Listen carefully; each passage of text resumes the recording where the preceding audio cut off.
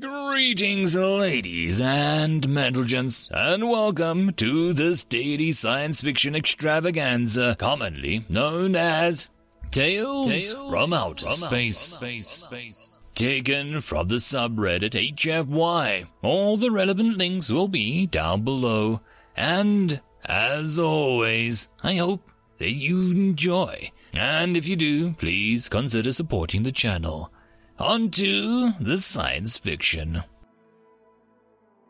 Story number 1, Empire of Echoes, written by Chaparling. We'd known of the humans for some time now. We'd recovered dozens of probes and unmanned vessels originating from their empire, and even acquired specimens. We'd studied their anatomy and technology and deemed it appropriate to send out a diplomat, in this case, myself. As the cluster had heard that I was to travel to an uncolonized region of space, they were deeply worried for me. As vast as our mental link was, human territory was well beyond it. As I prepared my vessel to make the journey to the cluster, left memories for me to remember them by, we had no way of knowing how long this journey would be. Before I was about to leave our territory behind, our leadership gave me one last confirmation to leave the cloud behind. To leave the cloud has only been done a few times. In the ancient times of our people, one could leave the cloud of each tribe to find another cloud, but as our knowledge of neural gases grew, we were able to cast our minds to the furthest reaches of our world, an entire planet's worth of individual knowledge shared amongst all. No crime unpunished, no want unmet, no love known. Even as we spread amongst the stars and our ship sealed the black void for decades, if not centuries, our thoughts were always shared. Every discovery of our home world was shared in unison to even the furthest colonies. To break from the cloud, to be a true individual, was paralyzing. I was in hibernation for the majority of the voyage across the expanse between our two peoples, only occasionally waking up to keep my body from wasting away. Every time I awoke, the whispers of my race became quieter and quieter. At first, I could receive the occasional visitor from a distant colony, but now only the most powerful of thoughts and actions had the strength to reach my mind. Once, as I awoke for the third time, I felt my father calling out for me. When I awoke for the fifth, I tried to reach out for him, but could not hear anything. The thought occurred to me that by taking this sacred task, I would never receive the memories of my parents and friends as they passed on. I would never be able to be a part of them with me. On the 21st awakening from the hibernation, I was informed that the journey had been completed. I opened my mind to humanity, expecting to be flooded with curious minds, but there was nothing. I approached a world emitting signals that I thought must be the humans and landed on a dry, barren world, hoping to understand why humanity had rejected me from their cloud. I assumed humans' form was its original plan. My body felt strong and capable. It was somewhat enjoyable distraction from the silence in my mind. The ship remained in orbit and I traveled by speeder from the remainder of the journey. I journeyed across the planet for a week before I found a trace of civilization. I wondered how a species that sent out probes could have a homeworld so devoid of life. I feared for the worst but remained steadfast in my search for the human ruler. The settlement that I came across was dug into the side of a mesa. Large walls built in hand-chiseled bricks and lined with wire coated with microblades are surrounding the complex. I stepped out of my speeder and approached the settlement with my hands raised. A dozen humans appeared, some standing behind the rampart of the walls, and others took positions behind bags of dirt with sharpened metal beams poking out of them. Thankful that we translated the human tongue, I explained to the humans that I was looking for the ruler of humanity. They appeared confused. This angered them. They all carried pipes, which they insisted on pointing at me. When they determined that I wasn't a threat, I was allowed in. As much as I tried, I could not feel any human mind reaching out to me. The settlement was a mystery to me. Inside the walls was a variety of technology. It was always on display. Some of the humans carried bows from ancient times. Worker droids cleaned the dust-covered buildings built of the hand-chopped wood. I was guided into a mountain where the majority of the settlement was. I passed through dozens of rooms which cries, screams, and roars, all human, could be heard. I asked what could possibly be going on in those rooms. I was informed that those were prisoner rooms for survivors of any bandit raids. I asked what a bandit was, which earned a laugh from all involved. I didn't understand, but allowed them to guide me to the center of the mountain. Sitting on a golden throne was a hard-looking man with one of his arms replaced with a crude metal prosthetic. Resting heavily on his tattooed leg was a laser rifle covered in scuff marks and tallies. It was only me and about 10 heavily armed guards, and now, more than ever, I wished that I could call out to the cloud for a protector to guide me through the inevitable conflict. I attempted to explain my intention to gain an audience with the leader of humanity. He asked what tribe humanity was, since he'd never heard of it. I tried in vain to explain to the leader that they were all humanity. He took exception to this and had me in bonds. My weak attempts at liberating myself were rewarded with a shot to the head with a sonic rifle. I awoke with a pulsing headache and a blurred vision. I was stuck in a small room with only a bed, a bucket, and my shadow. Each sleep cycle was the same. I would wake up from my dreamless sleep searching for clusters that were not there. I would eat the meal provided to me, perform the exercise of the body, and then meditate until Oaken Briar spoke to me. Oaken spoke to all of the prisoners for as far as I was aware. Each day he would speak of freedom and how to attain it, how all that I had to do was find someone to replace me. His feeble attempts for me to give up my morality and enslave a sapient in exchange for freedom was insulting, and I had no sway. The other prisoners were not so strong-willed as I. Every few months there'd be a new cellmate next to me.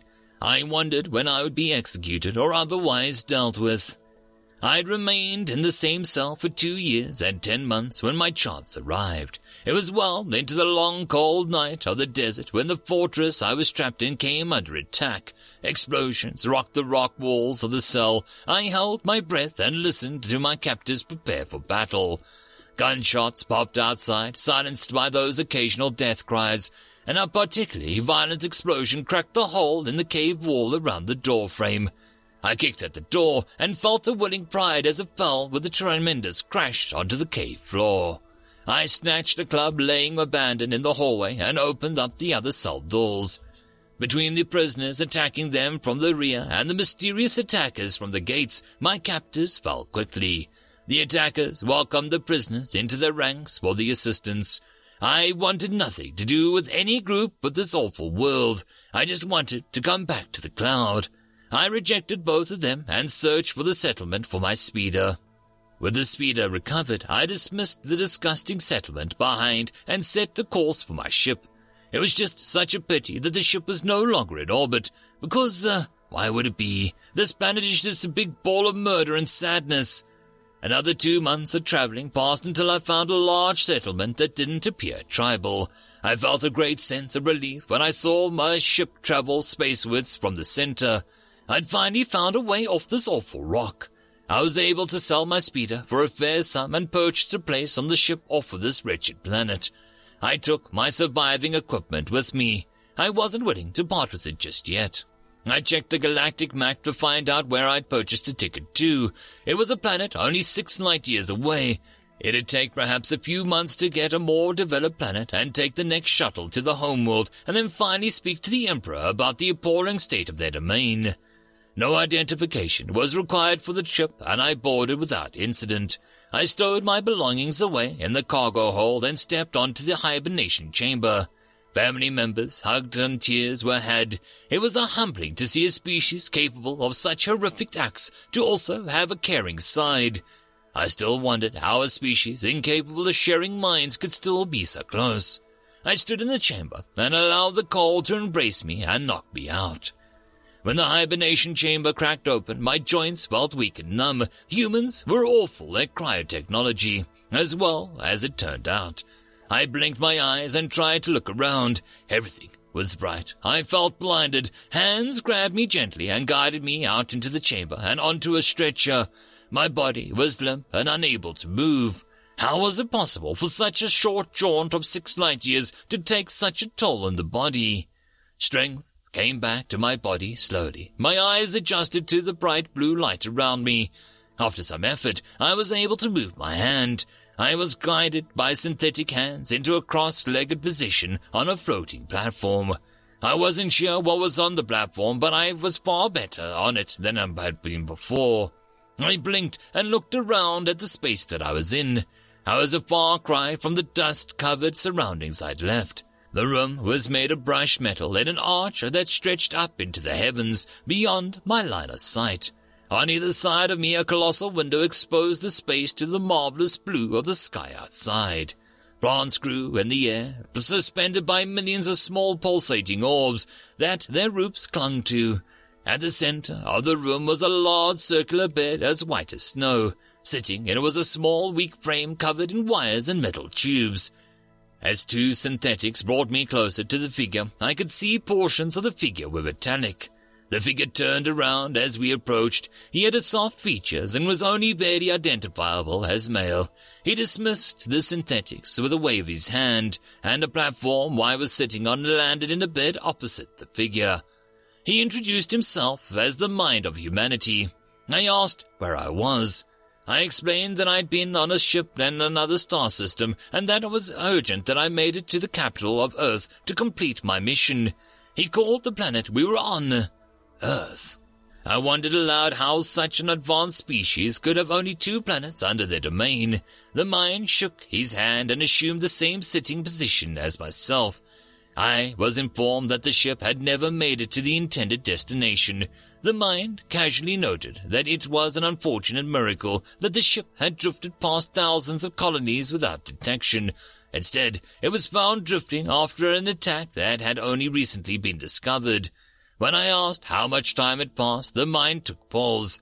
He asked me if my race was susceptible to shock. I asked how he knew that which he had ignored and repeated his question. I felt defeated to be discovered so easily. I assured him that shock does not hurt us. The mind said in a slow and assuring tone that based on my equipment that they had found that I'd been drifting in space for 15,000 years and 2% light speed. My heart sank. Would my people still exist? Would they know of my mission? Had they already started an embassy? Was my suffering in vain? For much of the day, my mind and I spoke. We spoke about the savage planet that I had endured in and the nature of humans not having any clusters of their own. But above all, we spoke about the limits of humanity's reach. I asked how a species could maintain a cohesive empire without FTL communications or transport. To cut a long answer short, they simply ignored the problem. Each planet that had humans on it was independent from any other, unified in race only. Without neural links, communicating to a nearby planet could take a decade or longer to share information. To send goods or help would take centuries or longer. What they lacked in coordination, they compensated with sheer quantity. Billions of colonists flooded into generation ships plotted to the furthest reaches of space.